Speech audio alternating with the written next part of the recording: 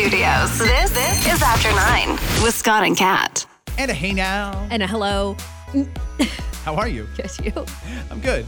We are here ready to go with After 9. And first and foremost, before we talk about the Junos and the controversy in the skies and the couple of new polls that came out, I want to just mention this quickly. Last night, for whatever reason, it only lasted like half an hour, but I felt sick. And it just went away. And I mentioned that to a few different people today who have all said, oh, you're lucky it's not COVID. Everybody's got COVID again. And it reminded me that it wasn't that long ago that if you had COVID, you had like a big hex over you. You were like, oh my God, stay away. And they've got COVID. Have you heard? Did you hear such and such tested For positive? COVID.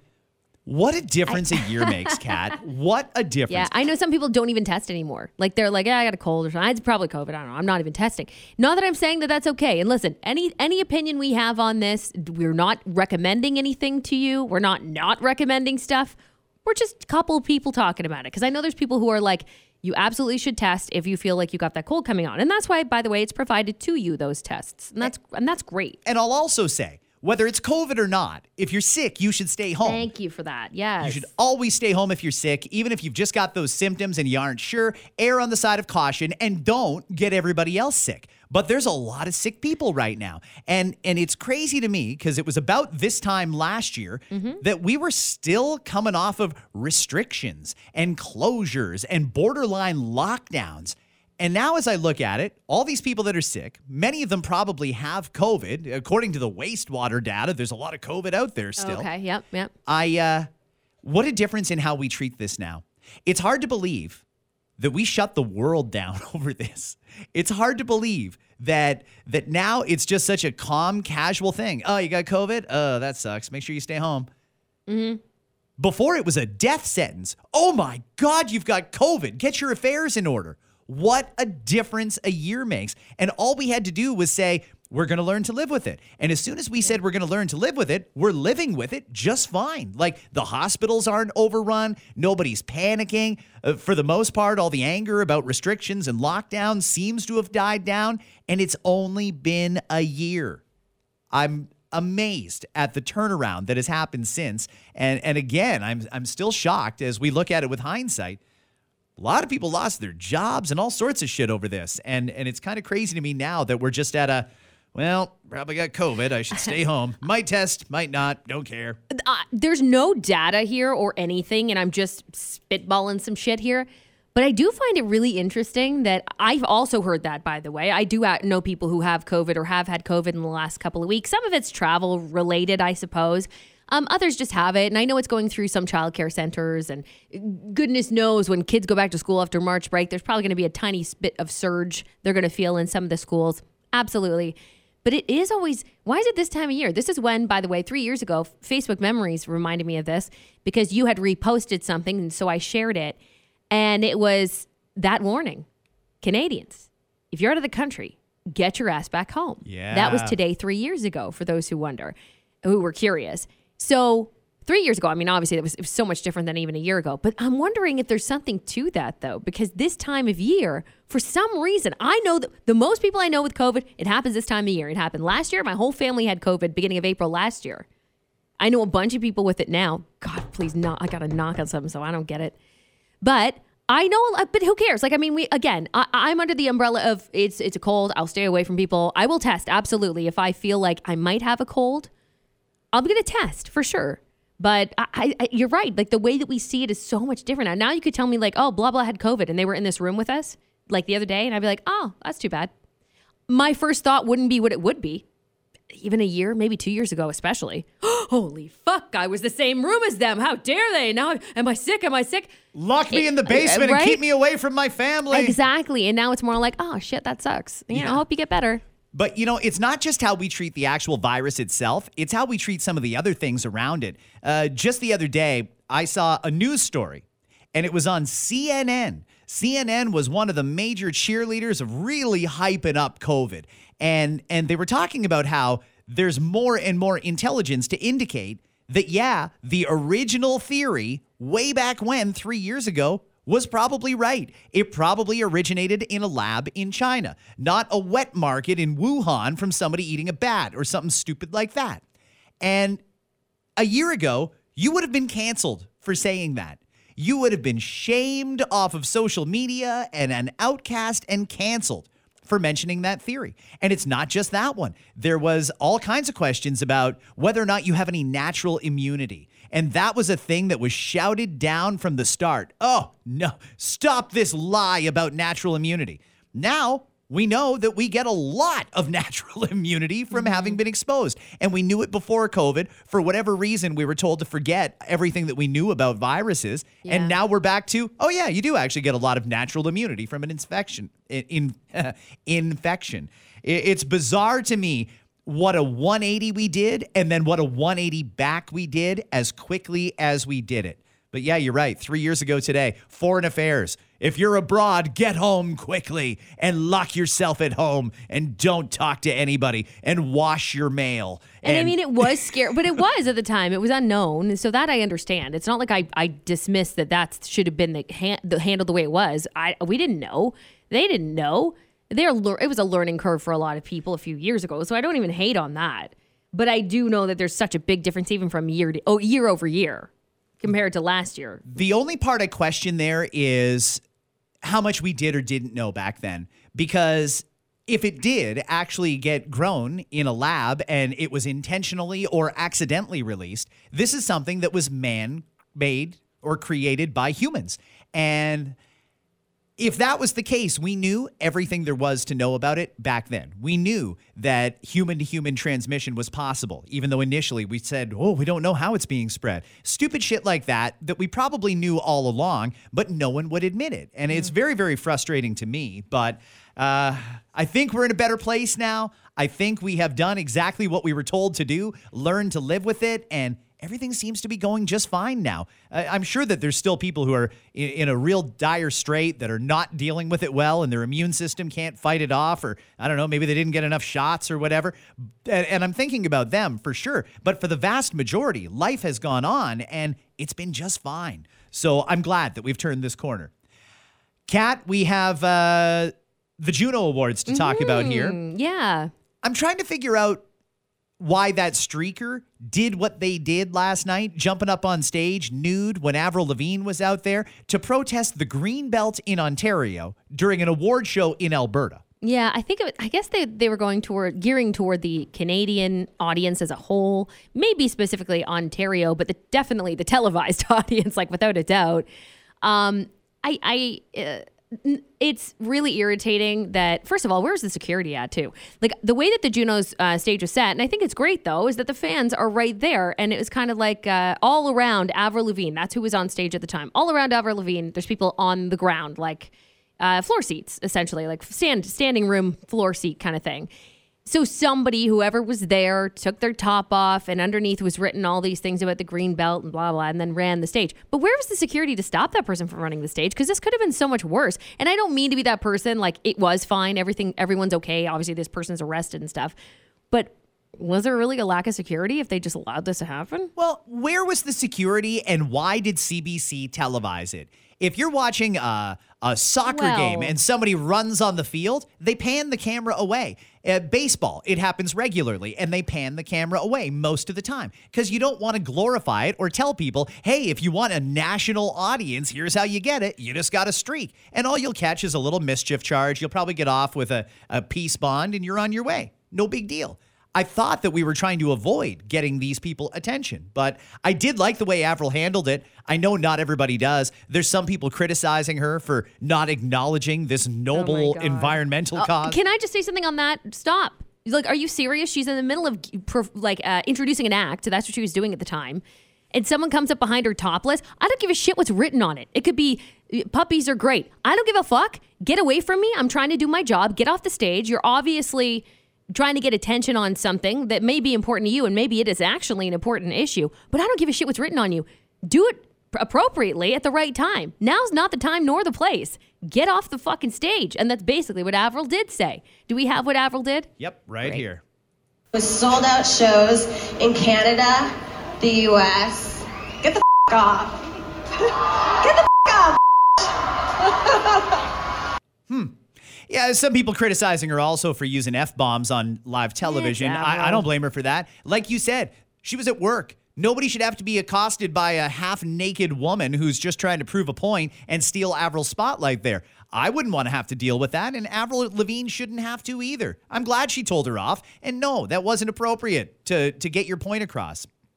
Although it does remind me, not that long ago, like a week ago, CSIS put out a warning that we should expect environmental extremists to start getting far more extreme in their actions. Turns out they were right. Now we got streakers at the fucking Juno Awards. So there's that. Let's play a little bit of this. I know you're a huge Nickelback fan. You must have been pumped. Not only am I a Nickelback fan, I'm a fan of Ryan Reynolds. So not in the house, but on the big screen in the house, Ryan Reynolds helped to deliver Nickelback into the Canadian Music Hall of Fame. There are millions of reasons to be a proud Canadian, and tonight, the Junos in Canada are coming together to celebrate one of them. Homegrown talent from right here in Alberta, Joni Mitchell. Nickelback. Love Nickelback. Wasn't Joni Mitchell in Nickelback? Nickelback. Amazing. They're from Alberta too, right? Well, that's a very talented province. He went in to do an entire biography, which we will save you from. You don't need to listen to the entire Nickelback biography. But if you are a fan of Nickelback, go back and watch it. They did, CBC did repost it from last night, and it was really well done. And by the way, obviously well-deserved Nickelback in the Canadian Music Hall of Fame. It's about damn time. You know, with all the records they've broken and albums that they've sold, they really are iconic. And I know some people love to shit on Nickelback for some reason, but either way, it's kind of amazing they weren't already in the Hall of Fame. I mean, they've had a long career. They've toured the world. They've made Canada famous back when they were really famous. It was kind of surprising that they weren't already in, but hey, they're in now. That's good. Do you want to hear any performances or no? No, that's okay. Yeah, we're fine. They were good, by the way. Like, not that they weren't good. I actually thought that last night's Junos were really well done. I thought Simu Liu did a great job as host. It was fun. He sang too, which is cool. The performances were good. It was nice to have a little bit of star power in there with Avril and Nickelback, and Jesse Reyes as well, who's pretty hot right now. So, and then Tate McRae did a great job. Rev as well. Go ahead and watch all of the highlights you want. Our ET Canada has them, or you can go to the CBC Twitter, whatever. Ontario libraries are calling on the provincial government to establish a digital public library for Ontario to ensure all residents have the same access to materials. This isn't even the first time they've called for this, by the way. The executive director says libraries are mostly funded by municipalities, so each library system has to purchase its own material. And they say ebooks cost 3 times as much as print books, and they can be especially expensive for libraries when they're being purchased on a library-by-library basis. Okay, Kat, we've all seen our taxes go through the roof recently. Municipally, and actually the province has not raised taxes, as nearest I can tell, but the municipalities have all raised our property taxes. They do the bulk of the funding for the libraries. I'm going to go a step further and say, not only are the librarians right here, yes, there should be a province-wide Ontario digital library. I'm going to say that's all we need. Do we still need these brick and mortar libraries? Yes, we absolutely do. With all these books Yes. and every municipality has at least 2 or 3 different libraries that all had to buy a copy of that book. Maybe somebody returns it. Maybe they don't. There's not really a fine if they don't. You can just basically steal it. And I'm wondering, why are we still funding these big, huge buildings when we've got a building crisis in this province where we need space for people? Oh, boy. So first and foremost, libraries are no longer libraries anymore. A lot of funding has gone into them. In fact, in some areas, they don't even call them libraries anymore. And I'll give you a great example because I think they do a fantastic job, and that's the city of Cambridge. They stopped calling it a library many years ago, actually, when they decided to bring in new technology and other things to kind of advance the places inside the what was once known as the library. It's the idea exchange. And let me tell you, Scott, having young kids and being able to go there, and it's all funded by the city, and there's kids programs to take part in and activities. Right now, they're running great March break camps through a lot of libraries out there. They're not just about books and taking books out. It's so much more than that. It's resources in every single way that you can imagine. It's not your old school, old-fashioned library. When was the last time you were in a library? I'd like to ask you. A long time. See, it's been, trust me, it's different now. I say absolutely the brick and mortar is so important, especially for families who don't have a lot. not every family can afford iPads for their kids or even be able to surf the internet. Most can now, most do, but there are still people who have to go without. And for those people to be able to have those resources in place is, I would argue, one of the most important things in a city is the library. So I completely disagree with you on that. Oh, I think we shut them down hard. I'm all for having access to technology. I was under the impression that that's what the schools were supposed to do. As far as having activities and places for people to go, again, all for it. But we as a society don't need to pay for it. If you would like to go to it, you should be able to pay a small fee and take part in those activities to at least subsidize it. Yeah, they do have fees involved in some things. But what I will argue with you on when it comes to school is schools are done at 3:30, whatever time that is. There's nothing to do after school when you want those resources. And on weekends, when you crave those resources, whether you're a student, whether you are a family of kids, or whether you're just someone who wants to find a way to find these resources, it's so much more than just books and taking books out. And again, with the affordability issue that we have, especially right now, particularly in this province, that is such an important place for people to go to. It really is. Do we need to keep buying actual paper books then for every one of those libraries, plus every one of the schools that has their own internal library? There's got to be dozens upon dozens of them in every medium-sized city and even more in the large cities. I'm wondering, since everybody reads digitally anyway, and everybody apparently needs to have a device, why are we still funding the book purchase for every single one of these buildings, and sometimes multiple copies? Again, I implore you, anyone listening who has the similar opinion to Scott, to step inside a library. There's, again, so much more. They budget for each and every category. There are libraries who are not called libraries, maybe they're called something else depending on where you live, that have, so important, ready for it, coding classes. Kids can start young and take coding classes.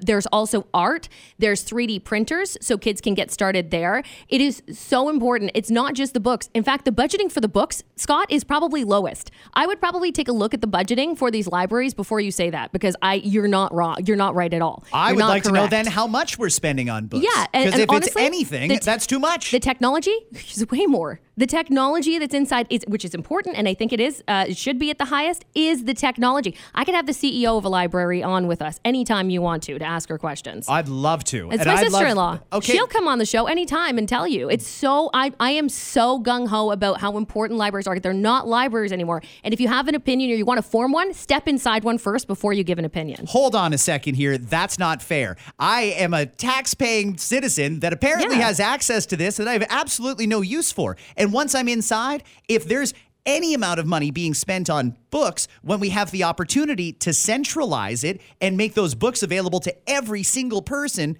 via digital form, why on earth would we continue to buy multiple copies of paperback or hardcover books for every single one of these facilities, plus every single one of them in the schools as well? Yeah. If you're saying the buildings are important, fine, keep the buildings. Okay. But let's talk about the budget of those individuals, and let's talk about how much we're spending on various things that arguably aren't even relevant in 2023 anymore. Yeah, and again, most of them have been revamped, so they are very relevant. And I do agree, though. Yeah, let's absolutely go digital. In fact, there are some books you can get digitally, but they want to make sure it's across the board Ontario. Yes, because if that saves us money, absolutely. Then let's do that and go a lot of digital. There's still a lot of room for physical books, especially for people who don't want it on a device or have a device to even put it on. So I don't think it should be that way across the board at all. But the discussion is worth having. And I'm sure they will fit it into the budget because it makes sense in 2023. And some boards are way behind. Some library boards, fucking useless. So Yep. I do agree with you there. It depends on the city. Hopefully you live in a city, if you are interested in the resource, that has it. And of course, there's a shit ton that I pay taxes for I don't fucking use. We could have that argument all day long, but that's never going to change. So you might as well make sure that you make it work for the people who are using it. Like unemployment, for example. You know, like any other matter of helping someone, assisting government buildings, although they're not of use to you, they are of use to somebody else. So hopefully those areas, when we're talking libraries specifically, are taking a good hard look at what they're doing and how they can improve and make sure that you're up to speed in 2023. And again, I would give definite credit to like Idea Exchange. I know that there's a lot of great in the Toronto board too. Apparently, like those libraries are great too. When I was in Calgary, I checked out their library. It's very similar. It's not really a library anymore. There's so much more to it. So again, I think that they're doing a really good job, most of them, and hopefully they're catching up with the rest of them. Take away the books, and isn't it really just a community center? It is kind of a community. It is kind of a community center. Yes. And why don't we just combine them with the community centers? Yeah, that's not even a terrible idea either. And that could be potentially money saving right there. Yes. Why wouldn't you just do that and then have Agreed. resources inside a community center? I mean, I totally agree with you. All in one, right? And then there's a hall in the community center. You know, people rent out for showers and shit. Make it all one spot. Like, I agree with you completely, but I don't believe in starting to eliminate things just because people don't understand them. Okay. No, that's good. That's a good chat. New polling says Canadians want Ottawa to call an independent inquiry into allegations of foreign interference. 72% of those polled, I should have read this in advance, 72% of those polled said they would totally support the government launching an independent inquiry. 1 in 5 Canadians, 1 in 5 say they no longer trust the results of our elections. Liberal and NDP voters most likely to trust in the results, while more than a third of Conservative voters, and not surprising, 84% of People's Party supporters say they do not. I don't know how people feel about this other than this poll, so I'm just going to put it out there. There's no reason to not have a public inquiry. We still haven't even appointed the rapporteur who's going to decide. I forgot about the rapporteur. Remember that? Justin came out, it's been 2 weeks, and he hasn't found an eminent Canadian that's willing to head up this project to decide if we need an inquiry. But if the public opinion matters at all, 72% say they support the idea. That's up about 15% in 2 weeks. Another new poll is out, this one also from Leger, that says Canadians are largely indifferent to King Charles. The Webb survey says many Canadians are greeting the ascension of Charles to the throne with a shrug. Only 12% of respondents say it's good news that Charles is now king. 14% say it's bad news that he's now king.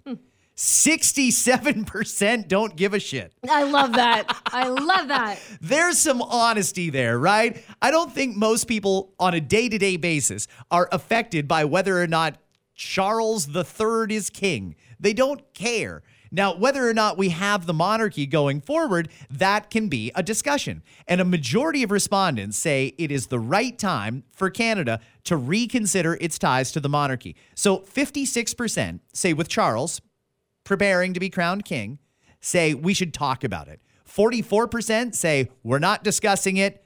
Case closed. We're a member of the monarchy. I think that's close enough that it would be a valuable conversation to have. We don't need to make any decisions on it, but when's the last time we had a national conversation about something like that? That's not over the top political or partisan. It's really just a matter of, do we want to continue having a king as our head of state in Canada? Yeah, I love those results. That's fantastic. But how would you, my question would be, let's say we lived in this world where the majority of people didn't really want it anymore. But we know that when that's the case, the monarchy probably still wants it. It's not like they're saying, okay, we all quit. Let's just shut this down. We'll turn this into condos, this Buckingham Palace or something.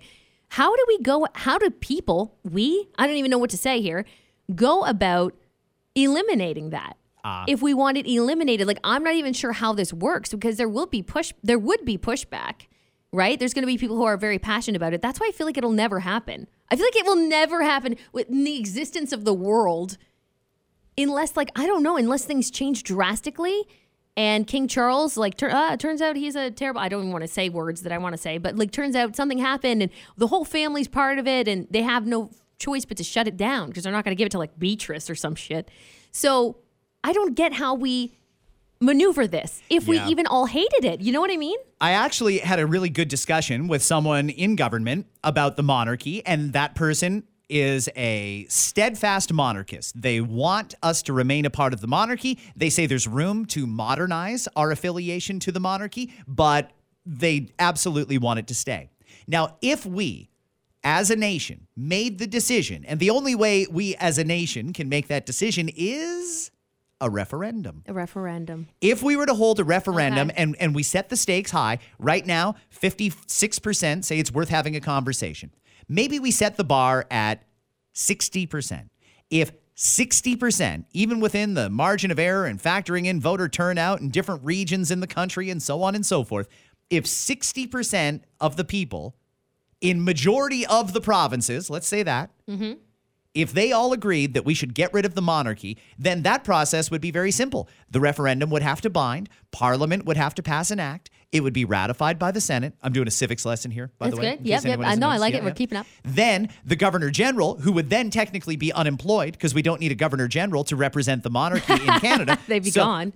Their swan song, their final act would be to travel to London and formally notify the king that we no longer wish to be part of the monarchy. Now, whether or not he has to release us or he could not release us, I don't think that's up for debate here. I think he basically has to let us go, and unless we decided to get all confrontational about it. Oh, a military coup. know, it's weird. That would never happen. And if we said we want to go, they would just let us go. I think so too. I think that would probably be the best way to go. You know, if we were going to get rid of the monarchy, it should have been when we repatriated the Constitution in the first place here to Canada. Now, that didn't happen then, and it's been, 40 years anyway? So now we have to set up the next event. If we ever wanted to get rid of them, Governor General says, peace out, fuckers. And then they come back, and then they're technically out of a job as well. And then the prime minister would be the head of state.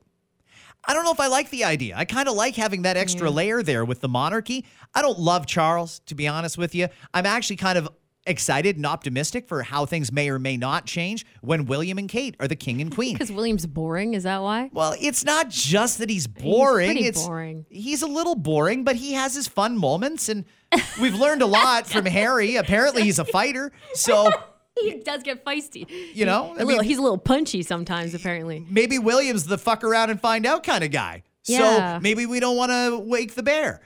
I think that when we get to that point, it'll be fine. I don't think Charles is going to be king for very long. He's pretty fucking old, let's be honest here. And I doubt that he's got the same genetics that his mother had, who lived till almost 100. So Yeah. I think that there's a lot of reason to be optimistic. I think this is the wrong time to have that conversation, or maybe it's the right time to begin the conversation, but we're not going to action Right. anything. We could be having the conversation anyway, though. It doesn't need to be on a national scale. Conversations like the one you and I are having could happen anywhere, at any dinner table across the country. And we all have a stake in it because we're all Canadian. And just to go back to the poll, just to end off with where you started, that's kind of how I feel like my life is. If I do bring up anything, or anything's brought up at a dinner party, for example, about the monarchy, Prince Harry and Meghan or whatever, people are either into the drama of the Harry and Meghan thing, but overall, when it comes to the actual monarchy, I would say at least 67% of people I know are like, who fucking cares? And they move on with their day. So I find that poll to be really accurate for me anyway, my perspective. Let's talk about men's penises for just a minute, if we could. Oh, okay. Dicks. Here we go. I'd heard the term grower or shower before, but I was never really familiar with what it meant because I don't consider myself to be either one of them. But if you don't know what it means, how do you know if you're one of them? Because I've never used the expression. Oh, okay. They say if you're not familiar with those terms, a shower is when your junk is fairly robust, no matter what state of arousal you're at. Okay. A grower is when there's not much to write home about until you're actually aroused and hard. So urologists over in Spain wanted to define each term in medical terms. Like if you had surgery on your junk, it's useful to know which one of those categories you'd fall into. So they did ultrasound scans on 225 men, and here's what they found. The average man's junk grows by 42%. Ooh. Almost half. Large. But you're not a grower unless your growth is 56% or more. So roughly doubling in length. If you're a shower, it only increases by 31% or less. So roughly a third. So by that standard, they say 1 in 4 men, growers. About the same amount, showers. 51% fall into the gray zone in between the two. So technically that means they aren't either. Not particularly well endowed. They're not underdeveloped or whatever the term would be. They're just right in the middle average, about half of guys. And I didn't know that it could be none of the above. I thought it was just you were either one or the other. Well, what do I know? Funny, I just read that and I still don't know if I'm a grower or a shower. You know what makes me laugh is you said like 200 men took part in this ultrasound thing. Yeah. What was that? Like for this purpose? Yeah. Like was there like an ad out there on like Craigslist? Like, hey, you want to show us your dick? Like You and your dick come for this you survey. and your dick. Right here. We're going to wait till the ultrasounds are done for very important things in life, which they are. let's wait till we finish up with her fucking knee and that baby over there. And you get in here and whip your dick out. Grab your dick and come on down. We're doing a survey. We're doing a study here on the peckers. You get a coupon. You get a coupon if you do it. Come on. Oh, a little off topic, but the building that our podcast studio is in shares a lobby with a colonoscopy clinic. Yeah. And it's kind of neat because I don't think I've ever walked by there and seen people really peppy, except for the staff. Everybody in there is like, fuck, they're going to stick something in my ass and they're going to have to sedate me. And or they're fuck the it. people waiting for the people getting shit stuck in their ass. Yeah, and then they're just they're like, not happy. fuck, this is going to Yeah. suck. Rah. They took the chairs out of the waiting room. Did they really? Yeah. Wait, inside the building or on the... No, inside the colonoscopy Oh. clinic down the hall, they took all the chairs out of the waiting room. Because there's benches in the lobbies still, so what are they doing? I guess you don't need to sit if you're going for a colonoscopy. Oh. I don't know. Yeah, there's no more chairs in the Standing waiting room only, huh? Guess so. It's probably better that way and more comfortable. I can't imagine why you'd want to sit before that anyway. Well, there's a lot of old people that do the colonoscopy, so I always worry about the old people, don't you? I worry Yeah, about they the look old shit people. scared. I feel bad for them. Everybody in there is like, Like, getting old sucks. And people joke about it in like their 40s and stuff like that, but like getting old looks like it sucks too. one last thing. It was an interesting question that we had so much response to on our shows today. Mm-hmm. Would you be willing to work at a job that you love that pays poorly? Or would you rather work at a job you hate that pays enough money for you to live? Or maybe you're making bank I think working it at has that to be job that making you bank, hate. right? For this example, it has to be like you're making money. 50% of people would want a low-paying job that they love. 26% say they would do a high-paying job that they hate. 24% said, I don't know, not sure. I'm going to go out on a limb here and suggest that the economy greatly impacts this because as much as people would love to do a job that they love and they feel fulfilled and they wake up every day thinking, yeah, I can't wait to get to work and that sort of thing, money is a reality in life and we need a lot of it to live in this hellhole that we live in right now because the cost of everything is through the roof. It sure is. I just don't, and we got a lot of texts from We people did. today, a ton. We did. From people who said, nope, for your own mental health, you've got to do a Yeah. job that you love. And as much as I understand and acknowledge that, again, I just don't understand how you could go and work full time at a job that is not paying your bills, falling behind every single month Yeah. just so that you can say, I love my job. Yeah. Well, and you know what a great point that a lot of texters, we'll try to summarize all these text messages we got because when Scott says we got a ton on this. And I Hundreds. love this conversation because for a lot of people, it's a fantasy. You know what I mean? Because they're making, let's say they're making whatever, $100,000 and they don't love, they're a little stressed out. They're not home as much as they like to be. They would love to work for, a nonprofit comes to mind when it comes to a job that seems fulfilling. Like those kinds of jobs to me seem so fulfilling, but we know that they infamously don't pay well enough. Don't you find? Like they really don't. So we had a lot of examples of similar where the person says, I would if I could pay my bills, or I did. There were people who took a pay cut, half of what they made. And I have to say, everybody who messaged us with that didn't regret it. Was living a different lifestyle and fully admitted that, adding things like I had to adjust, right? So I had to change up the way that I lived. We no longer could afford a couple of different things, but we knew that in advance. We took them off the list. I'm happier. I'm healthier. I spend more time with my family, whatever it means to you. Because when you say work-life balance, for some people, they don't mind working a lot, but if it's too stressful, that's too much, right? So whatever that means for you. But mental health came into play a lot in these texts, eh? Huge. It really was shocking. Yeah. One of the things that I think is interesting about it is the amount of people that are unsure. And I have to think some of those are young people. How many people go to school to do the job that they love? My own daughter did it, and God bless her. I'm happy for her, and it's great that she is doing what she loves. She does exotic animal medicine. So basically, she does for your fucking exotic animals that you shouldn't even have. You call someone like her when they get sick, because a regular vet, you get nervous about taking your giant Iguana or illegal some shit? iguana or Right. reptile in, or maybe you've got a monkey. and you can't take that monkey to the vet because the vet will rat you out. You call someone like my daughter. And as much as it's fulfilling for her and she had a great school experience, it doesn't pay very well. Really? You would think that would be the opposite. In my mind, I thought, you said the word exotic. It's got to be good money. Yeah, there's not a huge demand for it. And I admire her for going to school to do what she loves. But what she loves isn't going to pay the bills.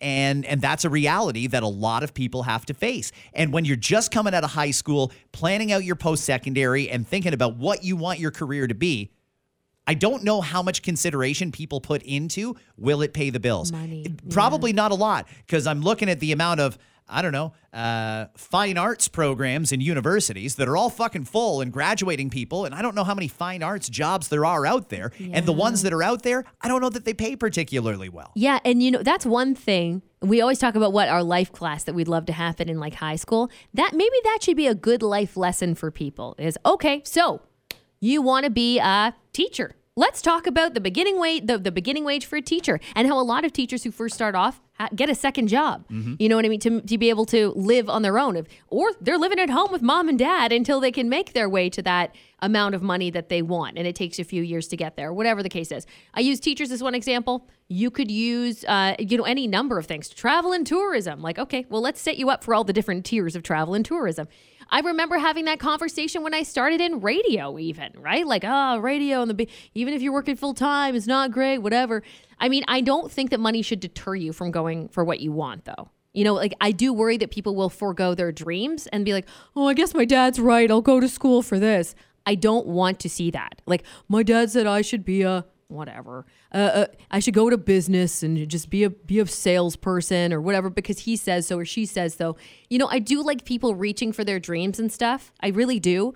But happiness that is a humongous factor in that as well. So it shouldn't all be about money, I think, but maybe a balance of the two. But learning about it is important. I agree with you. I think a lot of young people don't know. You're right. And I think it's going to get worse, particularly for young people. And the reason I say that, this might be an Ontario-specific situation, but look at how much money and resources is being invested into guiding people into the trades. And that's an easy one for parents to get behind too, right? Like, oh, the school's making it easy. You could go and get your certificate and be a certified electrician within 4 years, and you're going to make $80 an hour and overtime and blah. You're going to live a great life with a lot of money.